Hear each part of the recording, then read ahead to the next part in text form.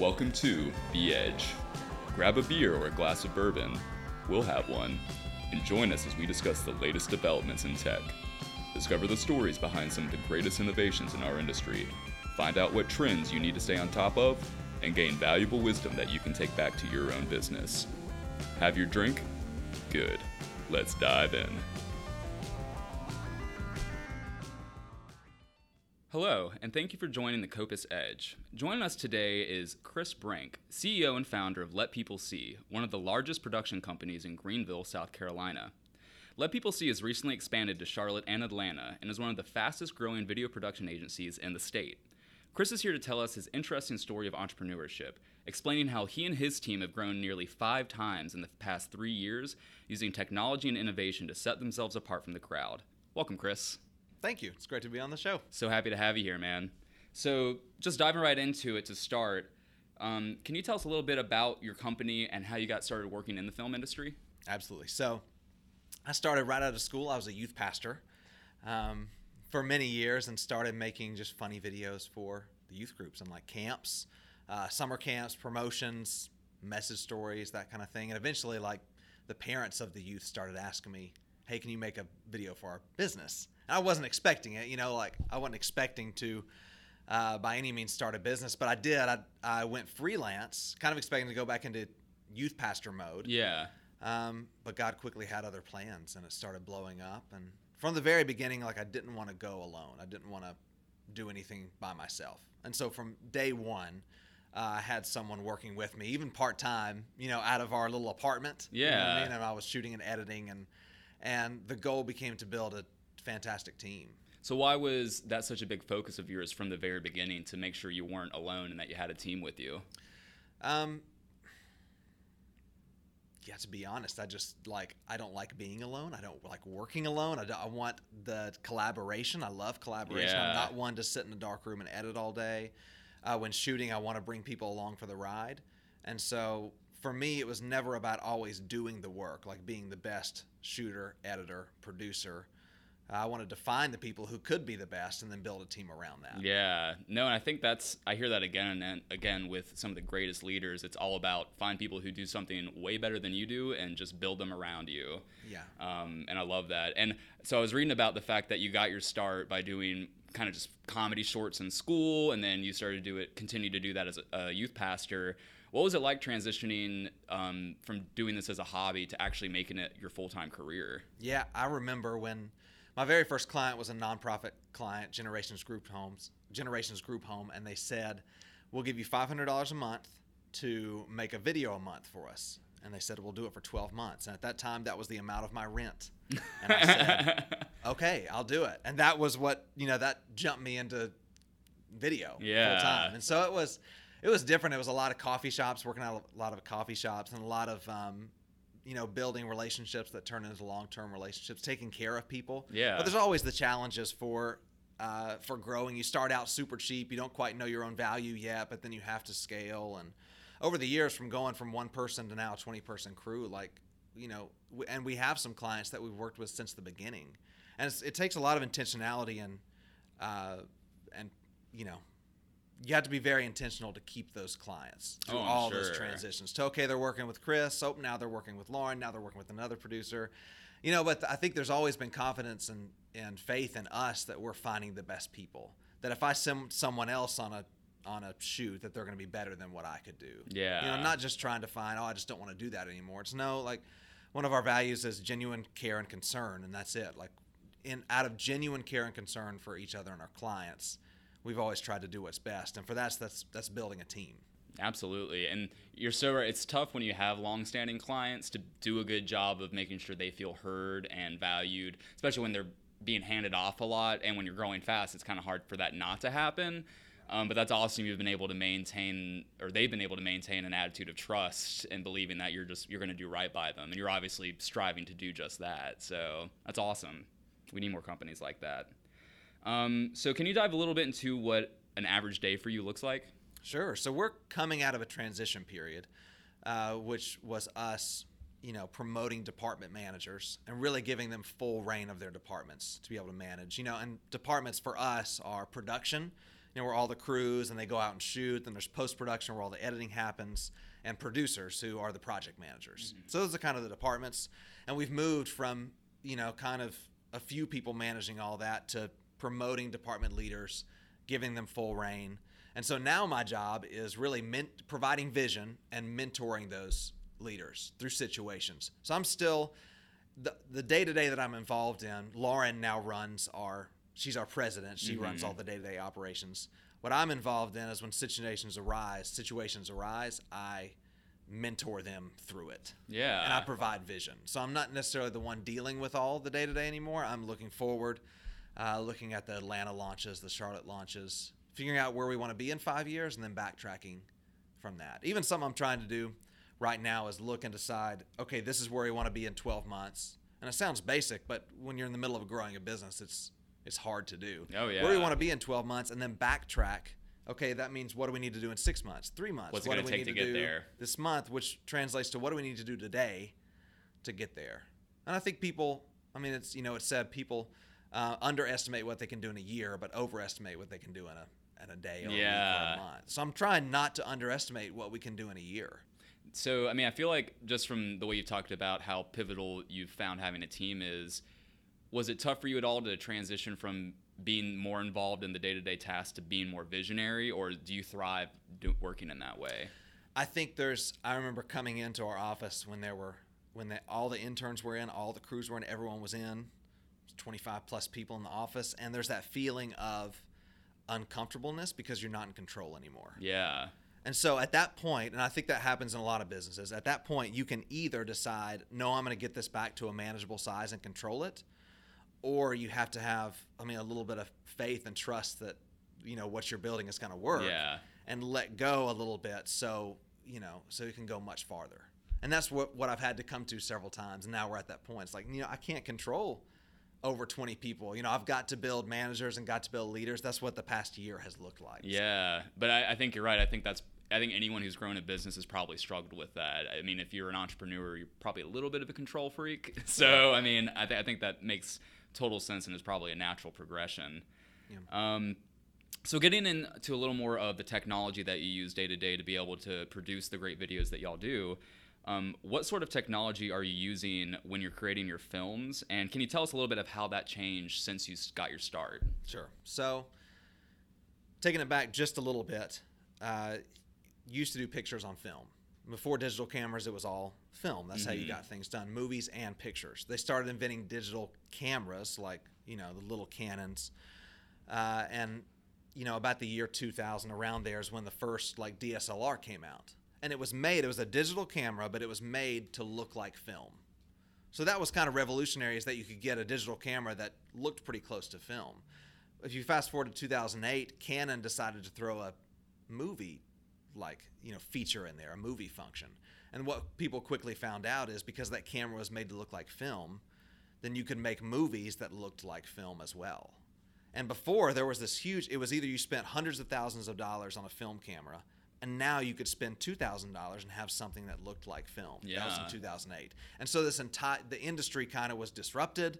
There were tons of companies that started in 2008 to 2011, right when I did, because the entry level was so much lower.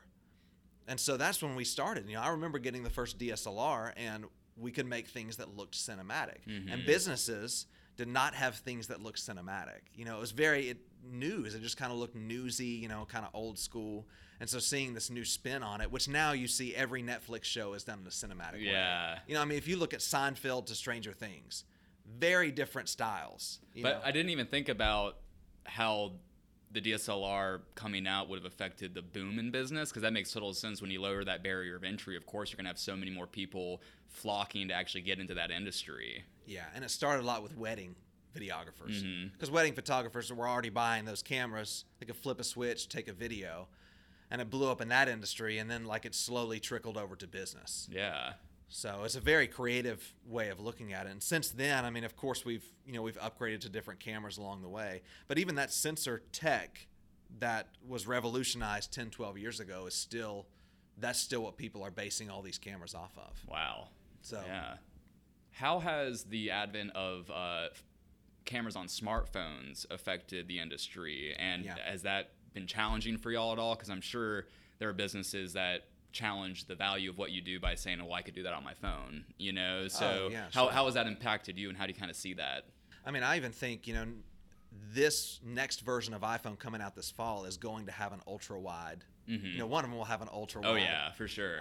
Lens on it, and that's going to significantly change the game. People will be able to capture great stuff. And I look at the Clips app. I don't know if you've messed with that.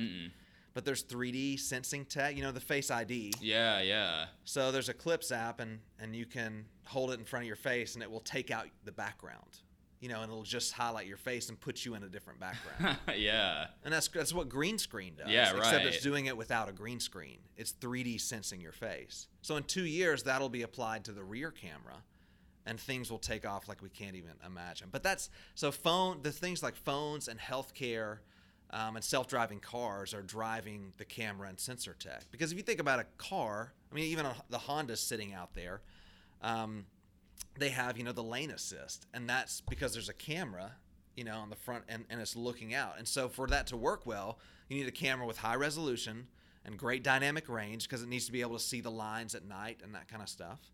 And so it's driving this tech more than a consumer industry would. Yeah. But it's affecting the consumer industry because there's people like Sony and Canon making all these sensors. I think it's so fascinating with the phones, because now, especially with Google's AI for their phone, I mean, it makes it the easiest point-and-click camera that you can get for a smartphone, and they're getting it to where you can install that AI on other phones with better cameras. And so I'm really interested to see how, you take a phone with a great ultra-wide lens, you take Google software, which is the best in the industry, and I mean, who knows what you'll be able to do with that. Yeah, and it's taking a picture of a beach, and then Google decides, oh, this is what the best pictures of beaches look like. Let me go ahead and emulate it a little bit. Yeah. And it changes the sky, it changes the water a little bit, and that's incredible. And I mean, even iPhones, Google, like if you take pictures, it'll automatically create slideshows for you. Yeah. And movies, and GoPro will do that, and that's all AI based. So I don't think that will ever completely take the play. I think there's still a creative curator that needs to be done. But if we could, if we could use AI to edit the clips together from an event, and let's say, the AI is, okay, find the best event videos, the best shots, and it can quickly sort through 100 clips to get you 30, then that takes our time down by 75%. Yeah. So I'm excited about that kind of. And I think with phones next as well, like what we're kind of looking at is with 5G, you'll be able to shoot something and immediately upload it to the cloud. I mean, that's where we're going with 5 and 6G, is that you're shooting, and right now it's stored locally. Right. On SD cards, or it's stored on a phone, but that's, with internet speeds getting faster, why can't you be shooting and upload it directly to the cloud? And so then, why can't you have someone editing wherever in the U.S. that content immediately? Yeah. So right now, we do overnight edits for festivals and events, and we need to have an editor on site because we need to dump that footage, and we need to get that footage and edit that footage. But soon, it's going to come to a place where they're shooting, it's going straight to the cloud, and editor 5,000 miles away is pulling it down, editing it right there. So that's the kind of speed that I think how technology is going to shift some of the ways that we're working. Yeah, but that's exciting. I'm sure that's cool just from the standpoint of how that opens up potential talent. If you want to work with people who aren't local and stuff like that, it makes it that much easier to recruit. Yeah. So you kind of just started to dive into it, talking about 5G and 6G. Are there any other innovations that you see coming in the next few years, or even the next 5 to 10 years, that you think are going to have a big impact on the industry? Computing power now. When I started out editing on MacBook Pros, the computing power was significant. Now most Macs that you buy at the store can handle a lot of 4K video editing. Phones can handle 4K video editing. So you're getting to a point where that doesn't matter as much. You can spend $1,000, $2,000, and your editing power is there. It gets down to skill at that point. However, I do think as the internet speeds get faster, you'll start editing in virtual environments. Like the computing power will be in the cloud. So there's like a SaaS product for editing video, basically. So you're not having to spend a bunch of money on some editing software that you own. Right. But even Adobe's kind of in a SaaS model at this point too, even with local software. Yeah. So yeah, they're moving that direction. Yeah. But no, that makes total sense, because I even watched something recently. I'm a huge video game nerd, and like Google, and now I think even Xbox and Sony, they're creating gaming streaming services. So now instead of you buying a physical console, you pay a monthly subscription fee. You can play any game, and you don't have to have a physical console. It's all processed in the cloud. So yeah, it makes sense that film would be utilizing the same exact thing. And I think that's the question. Now the question is, well, can you get fast enough internet? Yeah. Well, if you eliminate that question in the next 5 years, I think that we'll look back and laugh about the times that we had to upload or download something. Yeah. It'll be like, oh, remember when you used to have to wait for something to load on YouTube? Like, that's the stuff we'll joke about in 5 years. Mm-hmm. And so things, like gaming and video, and I just imagine being able to edit in a virtual environment, and you can have it might come to VR glasses, or it might just be a computer, but editing, sitting next to an editor, and watching their screen, but they're, actually 200 miles away. Mm-hmm. Yeah. And so I think that's, I think, what leads us into the ability to expand, to go to Charlotte and Atlanta. Because we can do a lot of things centrally. We're going to build crews in all of those locations, but we haven't decided yet if the edit will remain central or if it'll go there. I think some editing will go there, but really I think it's going to become a moot point in 3 years. Mm-hmm. We'll shoot everything from anywhere across the U.S., and then that footage can be edited anywhere. Do you think the prime benefits of that are flexibility and speed? I think it's speed. Yeah. For clients. Now the need for content is more than it ever has been before. Yeah. When I started, everyone wanted a video for their website, and maybe that same video would go on YouTube. Mm-hmm. But that was it. And now, like, the internet is a huge just hole for content. Oh, yeah. Sucking all this content, and brands have to produce more and more and more.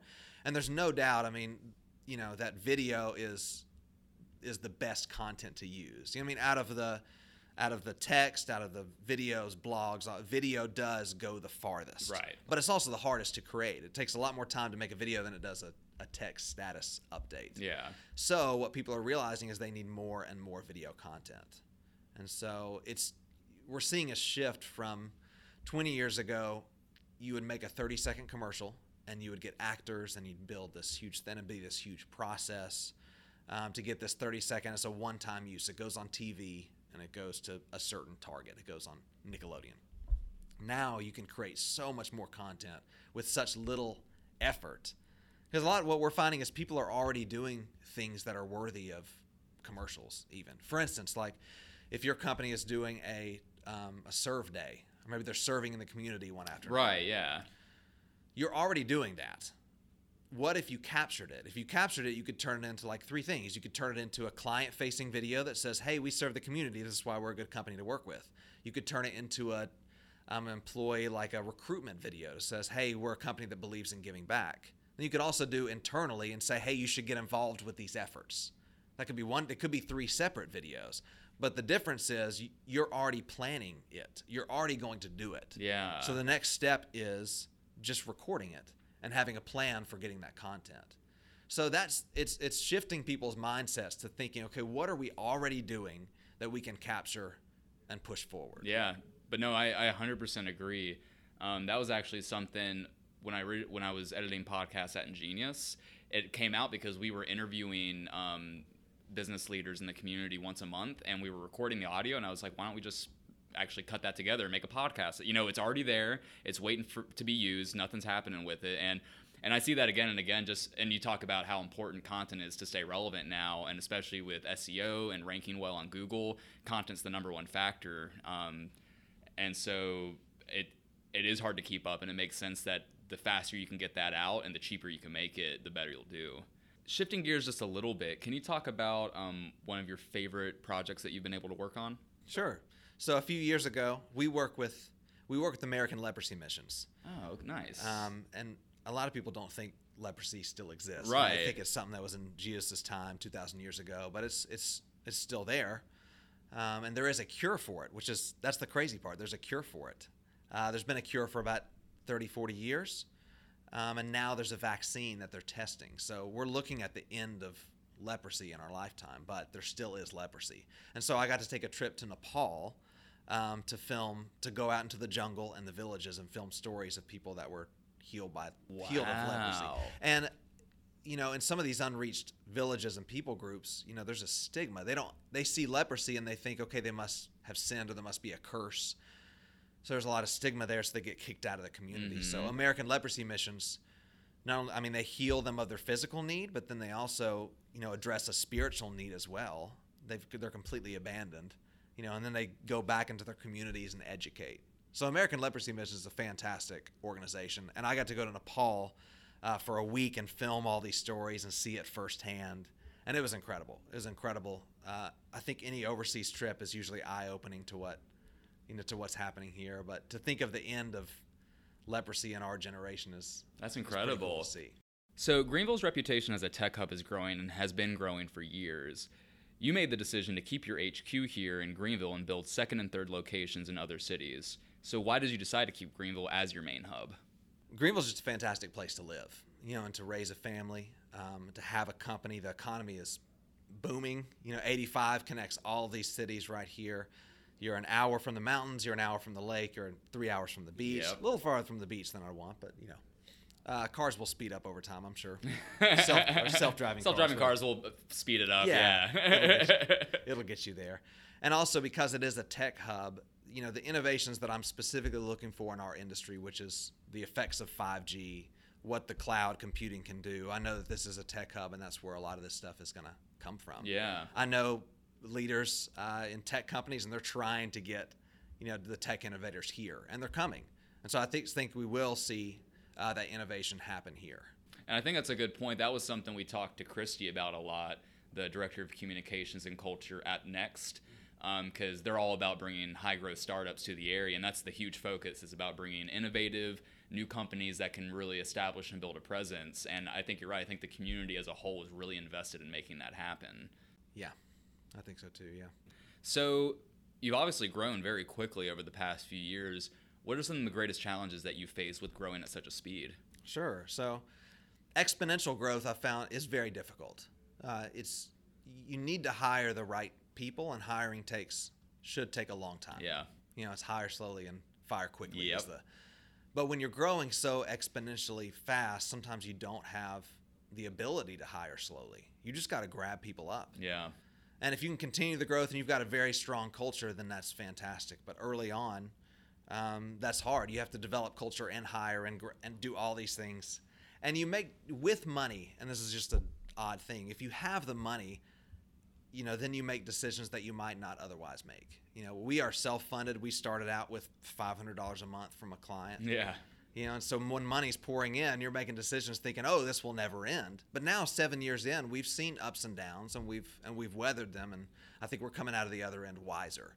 And so exponential growth is fantastic. I'd much rather prefer 50% year over year. That's great growth, because you can plan for it, you can strategize for it. I think in the entrepreneur world there is this exponential growth is this like, man, I would love that. I'd love to have that. And that was me too, but now having experienced it, not exactly what you would choose. Slow proportional growth, you can be much more intentional in your decisions. You can be persistent in the things how you want to grow. And so that's what we're doing going forward. If exponential growth comes, that's great. You know what I mean? And we'll take it, and we'll have learned tons of lessons from over the years, and we'll go for it. But I would love some intentional growth. Kind of going off of talking about growth and how you've been able to sustain it, sure. What are some processes that you've built in your company in order to continue to grow and expand, and how has technology played a part in that streamlining? So it wasn't that long ago that we were writing all of our projects on a whiteboard. I remember when we got to 20 projects happening at once, and they were on the whiteboard, and we were like, it doesn't fit on a whiteboard anymore. What do we do? So we got a projector, and that would fit about 30. Like we'd put it up there, and okay, there's 30 projects. And then so in the past year, we've implemented things like Slack, and we use a service called Airtable, and that enables us to we've got 60 to 100 projects in the pipeline. It's like project management software. Yeah, it's like Google Sheets on steroids a little bit. Okay. It's just a completely customizable. That's a process that we've had to put in place. Google Docs, Google Sheets, everything is on the cloud though. And I think that's what fascinates me is that, yes, these things were possible 7-8 years ago. You could work, with those, but they're so much streamlined now. I mean, Slack is such a mainstream common thing and so it's getting easier and easier for companies to work all over the place. Well, and it's incredible to think that these tools, that a lot of which are free. I mean, some of them you have to upgrade to some kind of plan to get all the features you want, but these are extremely accessible, and businesses are building themselves off of these things. And to me, that's amazing that for relatively little money, like, you can have all the tools at your disposal that you need to get started. Yeah. And so that's one area that we're putting process. Another area is we've developed our production kits. You know, we're out in the field filming every day, but sometimes there's as many as 4 or 5 crews out at once. Right. And so we've had to build very specific kits, and we've been very specific about, we buy the same cases, you know, we buy the same SD cards, everything in the kit is exactly the same. So if one crew has to take out the blue kit, you know, and they are with the pink kit yesterday, they don't have to wonder about where a light is or where a camera is or where a lens is. You know, we try to keep it completely uniform across, and that makes it easier for the team. I mean, that's how the Navy trains for it. Everything has to be the same, because if they're called in, they've got to be able to pick anything up and go and not be fly confused. Whatever helicopter. Yeah. And they've got to be able to pick anything up, any case, and it's got to be uniform. So that's something that we've done as a company as well. Yeah. There's a lot of production involved in what we do, and all those kits and all that gear has to be the same. And another technology investment is really LED. You don't think about it, but 10 years ago, it was hot lights. That's what you were filming. You know, if you were filming on a movie set or an interview, you brought in these big tungsten hot lights. Yeah. And now LED is so powerful. All of our lights are LED. There wasn't, and even from the beginning, there wasn't any reason for us not to try to go that way, because it's cooler. You can set up in a boardroom and not, you know, cook everyone out. Yeah, cook everyone out. So that's something that little, but now you can have so much light packed in with an LED. That's kind of changing the industry as well. Yeah, and we haven't talked about the technicalities of film very much, but obviously lighting is huge. So Absolutely. Yeah, if you can have relatively low cost and portable equipment, that's big. That really helps. Yeah. So that's some of the systems we're putting in place to be able to expand in that way. So we kind of started to touch on a little bit. You talked about how your vision can't be something you just check off a list. It has to be something bigger. So what is your long-term vision for Let People See? And kind of what is the next step immediately? I mean, I think we've kind of talked about it with Atlanta and Charlotte. And then, but also what really long-term are you thinking for this company? So for the next 5 years, mission is to become the Southeast's go-to video production company for corporate work and events, conferences, activations. Some of our mission is to expand to cities across the Southeast where that is happening. Right now, we're starting with Atlanta and Charlotte. They're right on either side of us. You can throw some gear in a car and get there. Yeah. And we're going to launch, employees in those cities very soon. Another thing that we focus on, another part of our mission, is to create long-term client relationships and also create a fantastic work culture for our employees. One of my greatest joys in business is having employees, specifically in this industry, because if you came out of college right now with a film video degree, there isn't that much to do. There's news. You could go into news, or you could freelance, which is very tough, or you could work maybe as an individual person with a brand or a church or a camp. But you're kind of a one-man team. There's lots of one-man teams around. It's either for a company or by yourself as a freelance. And you can go into film and news, but those are tough to get into. Yeah, super competitive. But now there's so many people that want to do video. And so for us, we want to provide a place where people can love their job and love the culture and be collaborative. A lot of our people have come and they've been one-man bands for a long time, one-woman bands for a long time. And so to be able to come and work as a team is fantastic. It's time to wrap things up, unfortunately. Chris, thank you so much for joining us on the Kopis Edge podcast. It's been awesome talking to you. For our listeners, if they have an interest in getting in touch with you or learning more about Let People See, how can they do that? Sure. Visit our website, letpeoplesee.com. Google Let People See. Let the People See. You can Google just about anything around there and get to us. Okay. Or email us, hello@letpeoplesee.com. Awesome. Well, again, Chris, thank you so much, man. It's been an awesome conversation. Thanks so much. Thanks again for joining us on The Edge. If you want to keep in touch, or if you have any topics you'd like us to cover on the podcast, please reach out to us online.